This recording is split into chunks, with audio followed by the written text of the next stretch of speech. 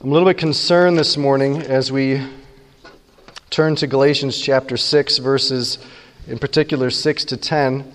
I'm a little bit concerned because I'm worried that some of the things that I'm going to say this morning might sound crazy to you, or you might be suspicious of them when you hear me say them. That, of course, that they maybe will have no effect at all. And so because of that, I want to start with just an overview of some really important truths that we've been talking about a lot lately here, and I just want to retouch on these, re-hit these here. First of all, right, Jesus changes everything. The book of Galatians opens up in Galatians 1:4.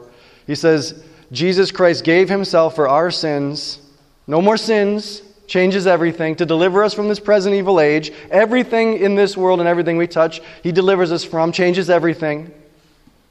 All this according to the will of our God. Now we know the will of our God. That changes everything.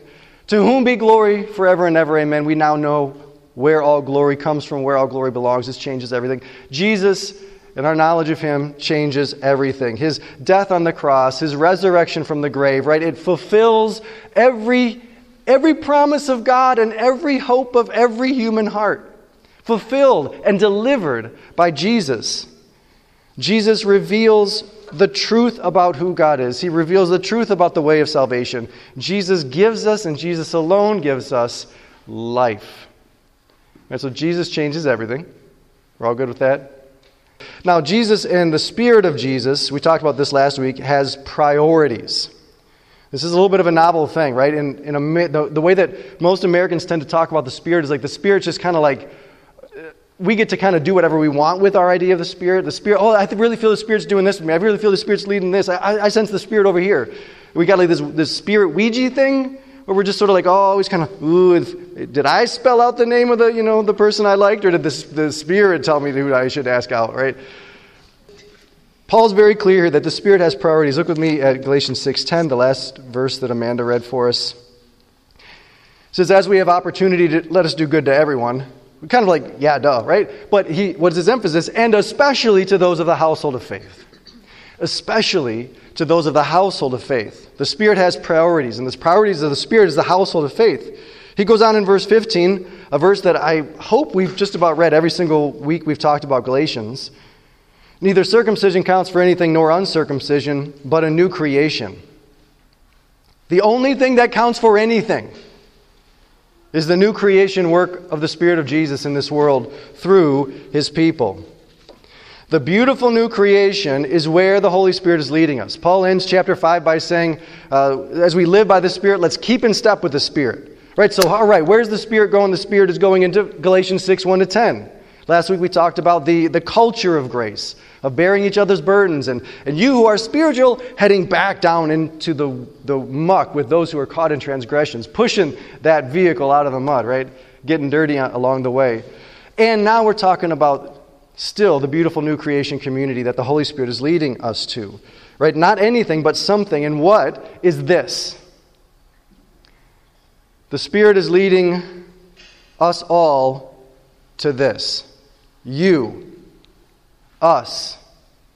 Right? This is, believe it or not, it doesn't make great sense to us all the time, but in the wisdom of God, for the earth to be filled with the knowledge of his glory is this. For the world to see the light of the knowledge of the glory of God in the face of Jesus Christ is this. For grace to extend to more and more people and increase praise and thanksgiving to God is somehow it's this. This is God's design for all of that. The Holy Spirit is building the new creation. Here's the third thing, the new creation out of us. The Holy Spirit is therefore leading us all to greater investment in the local church. The Holy Spirit is building the new creation out of us. This is so huge. You have got to this morning, you have got to appreciate your significance and the significance of the life of the local church. Friends, not just like you matter and this is like self-esteem and hey, I'm important. You are absolutely central to the universe. They're going to go for millions of light years looking at cool stuff, but the center of the universe, of what the God is doing, is right here. In you and me and us in this. Jesus changes everything. And he is launching his everything-changing revolution in little beautiful new creation communities that his Spirit is building out of us.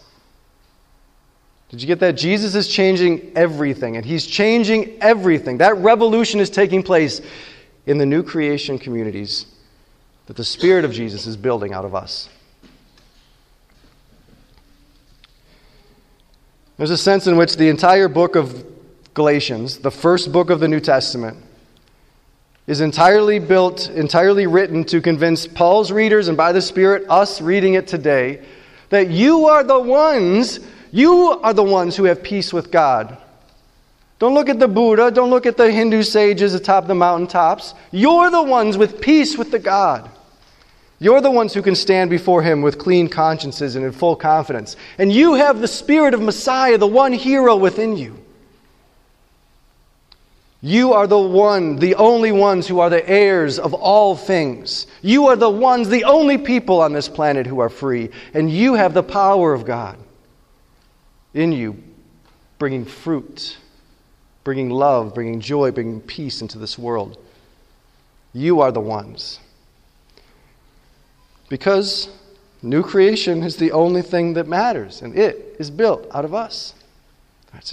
I know I've just been re-preaching some stuff here, but you've got to have this in view because of where we're going now. So if this is true, new creation is the only thing that matters, it's built out of us, then what should we be investing ourselves in?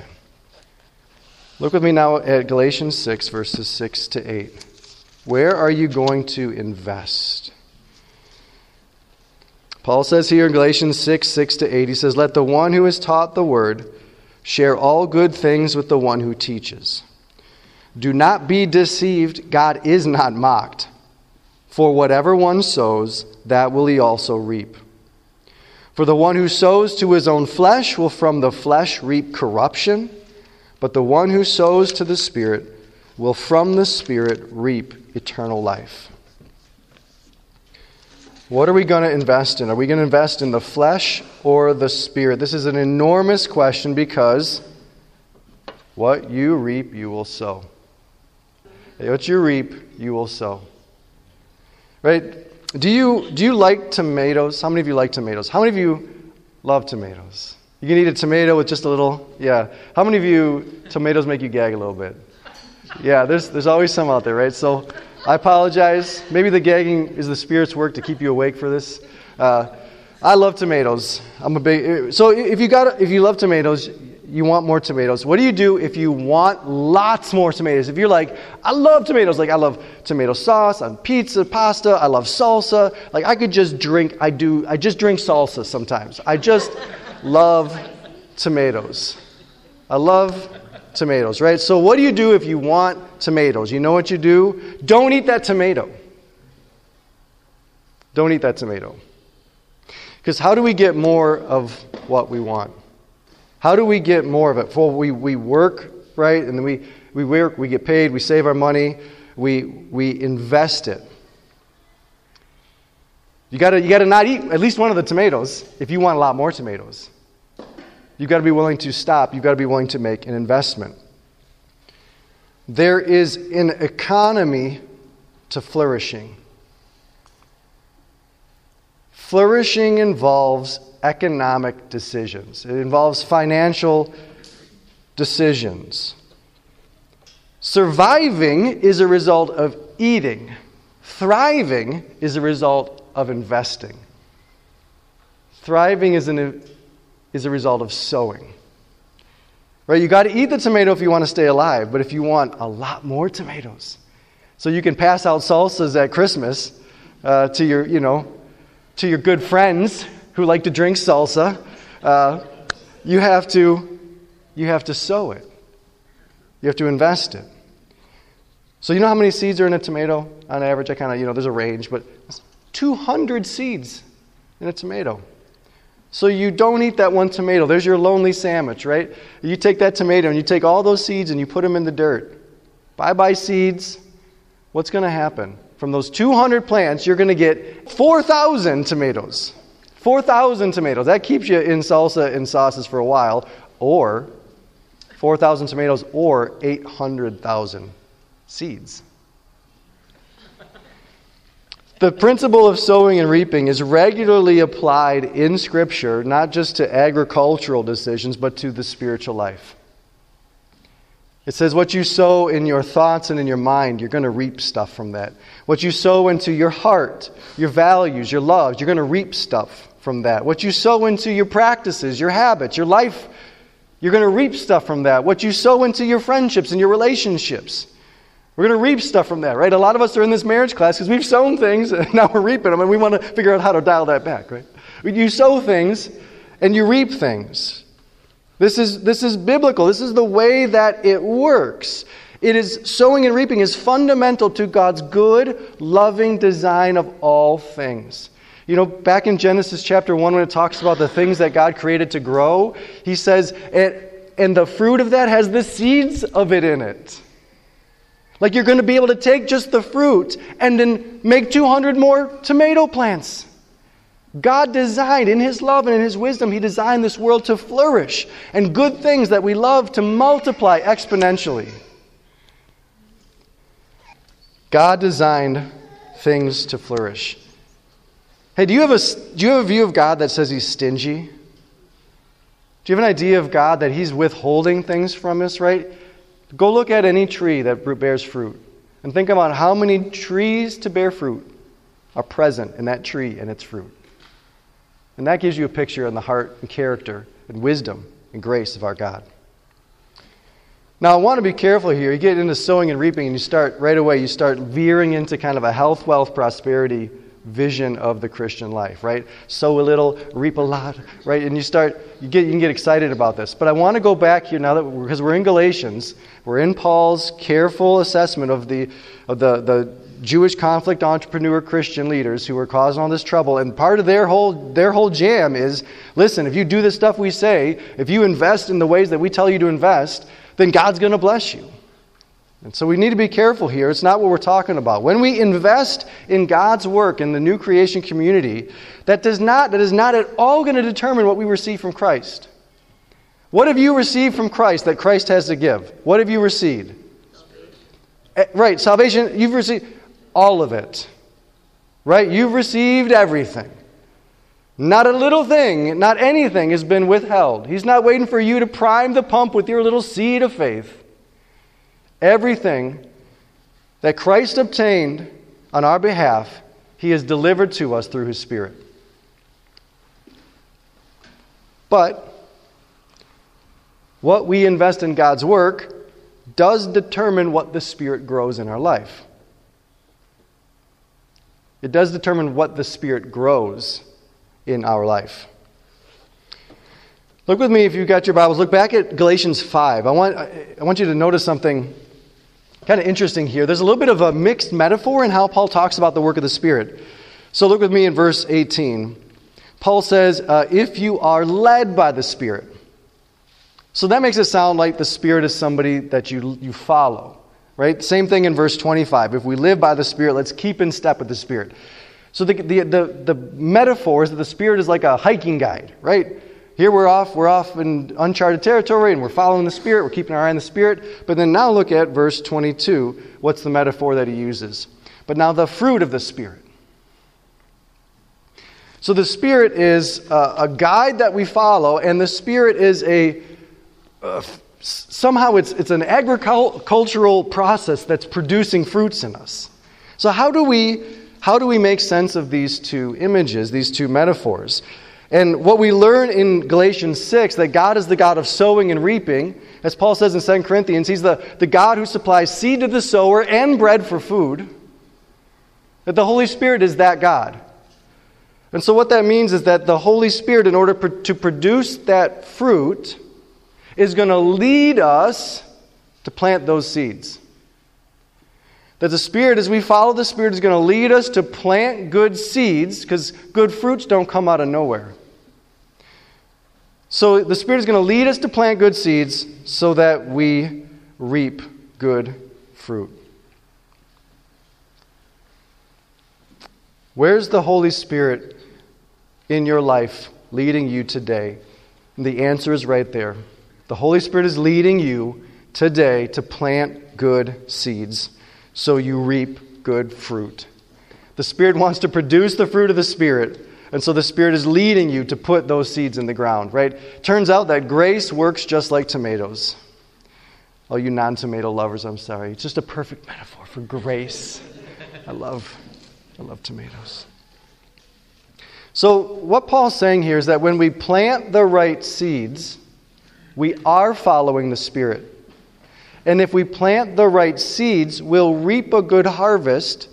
We will be led into flourishing. See, these ideas are parallel.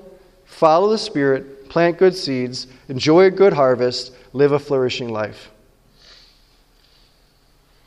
All right, so how do we sow to the Spirit? This is what we want to do. We want to sow to the Spirit. How do we do that? What do we need to invest in? What do we need to invest in? Verse 8, the one who sows to his own flesh will from the flesh reap corruption. The one who sows to the Spirit will from the Spirit reap eternal life. How do we sow to the Spirit? All right, the answer is in the preceding verses. Verse 6, let the one who is taught the word share all good things with the one who teaches. Do not be deceived. God's not mocked. Whatever one sows, that will they reap. We invest in our spiritual growth by investing in our gospel teachers.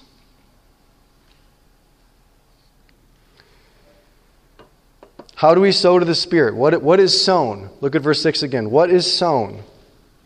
In verse 7 he says, whatever one sows, that will they reap. What is sown? In verse 6, what is sown is the sharing of all good things. See that? All good things shared. And then where do we invest that? We invest it in the one who teaches us the word. Those who teach us the word. What Paul is saying here to the Galatians is very important for him and for his work and for their spiritual health is invest in the influence of your gospel teachers. Invest in the influence of your gospel teachers. All the way back in Galatians chapter 3, verses 2 and 5, you remember that passage where Paul says, "Oh, foolish Galatians, who's bewitched you?" He says, were you supplied the Spirit? Did the Spirit come into your life through the works of the flesh or through hearing with faith? That the Spirit comes into our life is supplied to us through hearing with faith. We are led to flourishing. We're led to fruitfulness through hearing with faith. What does that mean? It means, and this is what Paul's drawing on here in chapter 6, verse 6, that we need the truth of the gospel to be regularly stated and explained in a way that is for us, clear so we hear it, and compelling so we faith it. We hear with faith. It's clear for us to hear, compelling for us to believe. And what Holy Spirit, so that you plant good seeds in your life, the Holy Spirit is leading you to listen to somebody who for you will clearly explain the truth in a compelling way.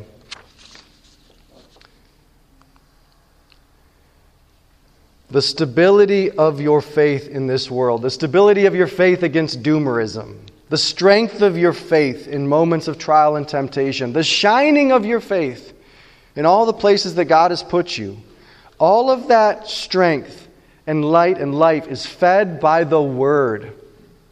The Word, just the Word. And so God designed His new creation to center on the clear, compelling, personally connected preaching and teaching of Scripture. That's how our faith grows, and as our faith grows, Jesus' kingdom expands. Our faith is fed by the Word, our faith grows, our faith shines, Jesus' kingdom expands. And so the greatest investment we can make, the greatest investment, everybody's probably got one of these. What's the greatest investment you missed out on? You know, I came of age right around like Yahoo and Google, and those were penny stocks for a couple days. Oh, man, right? Amazon, Apple before Steve Jobs jumped back into it. What's the greatest investment that you missed out on? I don't want to send your mind off into regret and shame and sorrow for the rest of our time together, but that's a powerful thing. Everybody's got one, right? The greatest investment you should have made. The greatest investment, right? One of my favorite little wise sayings is, the best time to plant a tree is 20 years ago. And the second best time to plant a tree is today. Friends, the greatest investment, for those of you who are interested in the mission of God and the work of Christ and the name of Jesus, the greatest investment you can make is in your own personal spiritual health. And so Paul says, invest in the gospel teaching and preaching that you're getting. Everything at Fellowship Bible Church, we who are in the leadership group, what we pray is designed to present, and then everything else is to support the presentation of the Word in clear, compelling, and personally connected ways. All of our leadership, all of our volunteers, all of our paid staff, all of the operations and their expenses, our building expenses and our building hopes, all of those things are there to serve that. Whether it's the music, it's the prayer team, it's the kids' class, it's the setup of the chairs, everything is designed to serve a clear, compelling, connected presentation of Scripture for you, for your faith, because you and your faith are how the Holy Spirit is building the new creation in this world. So it is in your faith's best interest to invest in this. The more influence your church and the gospel has on your faith, the more influence your faith will have in the world that God has put you. You know, every Sunday we pray after or before we take the offering. We say, God, use these offerings to further your mission. And I don't know what you think that means. I would love to have taken a poll before. What do you think? I think when a lot of times I hear that, I just think we're just kind of going like, God, just take our tithes and offerings. I hope it kills some bad guy somewhere and does it. I just hope it does something. I want to explain to you right now, just very briefly, what it does.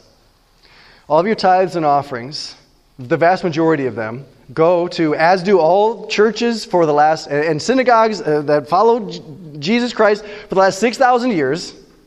Most of all those tithes and offerings and gifts go to the staff and operations of that church, who are there, whose sole existence is to lift up and present the Word to you in clear, compelling, connected ways. Because, why? Because the mission of God is not some great mystery. I don't know what you're doing in this world. We know exactly what He's doing. You is what God is doing in this world. You are the presence of the everything-changing Jesus in your place and with your people. So very practically, what do we do with the good things that God has given us? So I'm just going to go right for it. Just going to jump right at it. All right, so I'm just going to talk very briefly about this. This is probably a sermon series, but I'm going to talk very briefly. Right? In the Old Testament, many of you are aware that God commanded the people of Israel to practice the tithe. Tithe, among other things, but the tithe was basically 10% of all the good things that God had given them in the course of a year. They took those and they gave them to the priests and Levites for their sustenance and survival that following year, and for the operations of the temple, and holding up, again, the word for this people to put their faith in, etc. Now, in the New Testament, all the language of tithing just evaporates.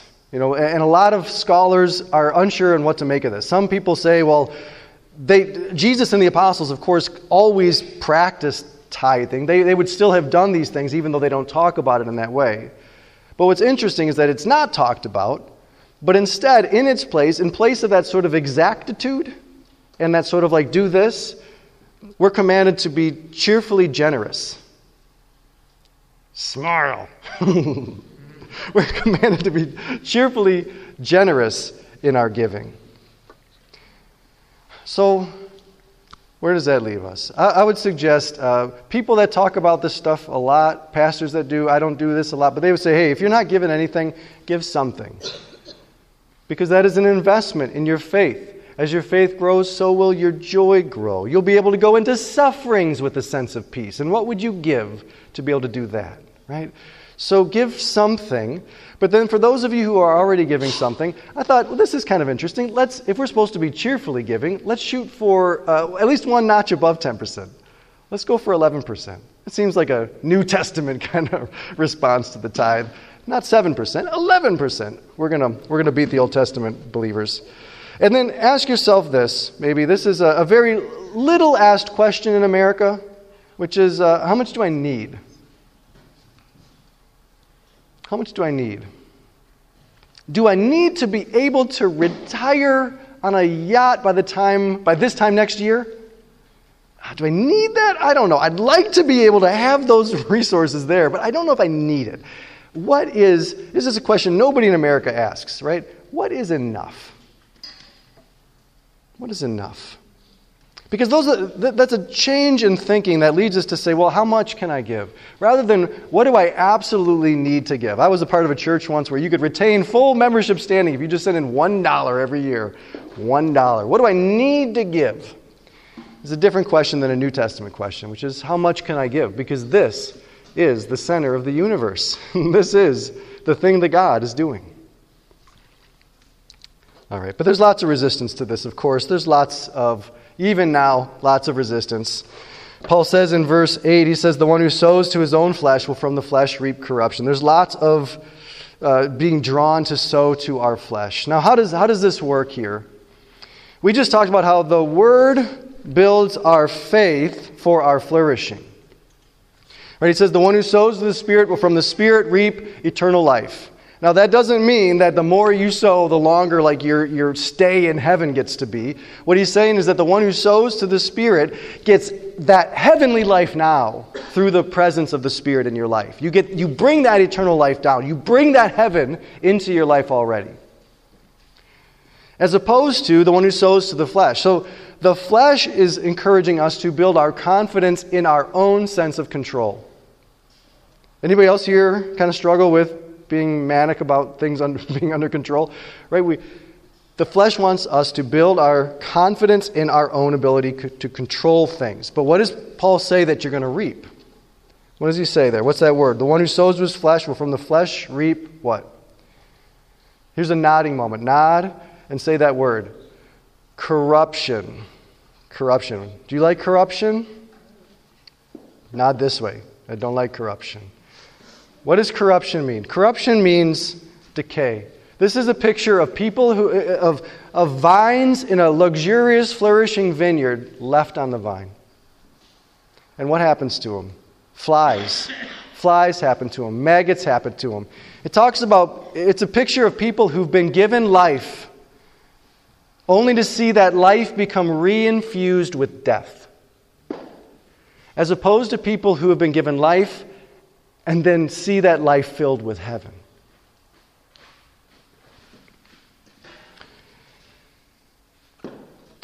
Look again with me at verse 6. It says, let the one who is taught the word share all good things with the one who teaches.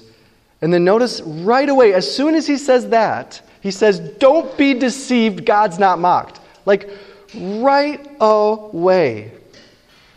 He knows that this is an area in which we are going to want to deceive ourselves and play games with God about.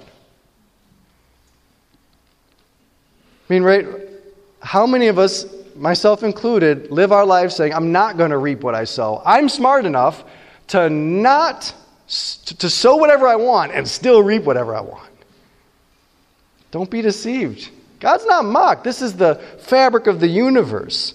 Oh, I don't need to give money here. I don't need to invest in this operation. I already attend. Shouldn't that be enough? I already pray, by which most of us mean I don't pray, but I like to say I pray. Isn't that should be enough? I gave once. I gave last month. I've given before. That should be enough, because what's most important to me is that I need control over my stuff so that I can take care of myself. I'm just quoting from my journal. I need to take care of my stuff so I can take care of myself. And you know what that is, right? That's the flesh trying to increase faith in myself as opposed to the Spirit trying to increase my faith in Jesus. And the more controlling we get, Paul says, the more corruption we reap. The more controlling we are over what God has given us, the more corruption we're going to reap in our life. I don't like it. I'm not telling you I like it. I'm not prophesying anything here. I'm just reading. Now, of course, what Paul ends this section with, in verse 9, he says, let's not grow weary of doing good, for in due season we will reap if we don't give up. There's like 4 verses here, and like 70% of it is like cautions and warnings about this teaching. Because it's hard. It's hard, and you will feel like giving up, right? Investment is hard. It is an act of hope. And it can feel really dumb, right? You're sitting there looking at your sandwich that doesn't have a tomato in it. And you look out the window and you see the garden and it's just dirt. And how many of us are in that spot right now, right? I got no tomato on my sandwich and I don't know what's going on out there. Investment is hard. You know, not every sermon is going to be life-changing. Not every class that you attend is going to be life-changing. But 200 will be, and they will improve with your investment. As you pray about them, as you take notes in them, as you give and encourage those who are involved in these things, they'll improve. Not every preacher and teacher that we're going to have in this pulpit or in those classrooms is going to be amazing and life-changing, but they will improve with our investment. Not every part of our church's life right now is amazing and earth-shatteringly invigorating, but they will improve with our investment as we pray about them, as we observe them, as we encourage the people in there, as we give to it. It will improve with our investment. Everything improves with investment, including you. So thanks for being here. But we believe that Jesus changes everything, and He is on a mission to change everything, revolutionizing this world through little beautiful new creation communities that He's building out of us. The new creation is built out of us. The shining of your faith is how the kingdom of Jesus expands, and your faith is fed by the Word of God. And the Word is designed by God to come to you in a week-by-week basis here through the preaching and teaching, through the operations of this church. Now, I'm not trying this morning to manipulate you into some sort of emotional action. I'm not going to call you to pull out your checkbooks or your Venmos, write a tear-stained check, put pictures, slow-motion pictures of some of our kids up there playing with Play-Doh or something, and have Christine play on the piano and really just, we could build that building in 10 minutes, I tell you what, as cute as some of our kids are. That's not what I'm about, friends. What I want you to do, what God in Scripture wants you to wrestle with today, is to make a lifelong commitment to invest in the new creation. And not just somewhere. It's not Wheel of Fortune. Invest in the new creation where you are. That's where it is where you are. Make a lifelong commitment to invest in your own personal spiritual health. I want you to take God's grace seriously, to take Jesus seriously, to take the Spirit seriously, to take your life seriously. Let's pray. Heavenly Father, we thank you for your word. Even if this is a word about which we may immediately want to deceive ourselves, and which those of us who have been obedient to it for a while feel tired with. And yet we trust your wisdom and your love, that sowing and reaping is real and it works and it happens. And just as it happens with the fruit and produce that we love, just as it happens with the habit formation and the life hacks that we employ, so too does it happen in the work of your Spirit. As the Spirit leads us to plant the Word in our lives and to bear the fruit of the Spirit for this world to enjoy, for your honor and glory. So, Lord, whatever in us this morning needs to hear this, to be released, to step into that hope and into that joy, Lord God, we entrust to you. And we ask this in Jesus' name. Amen.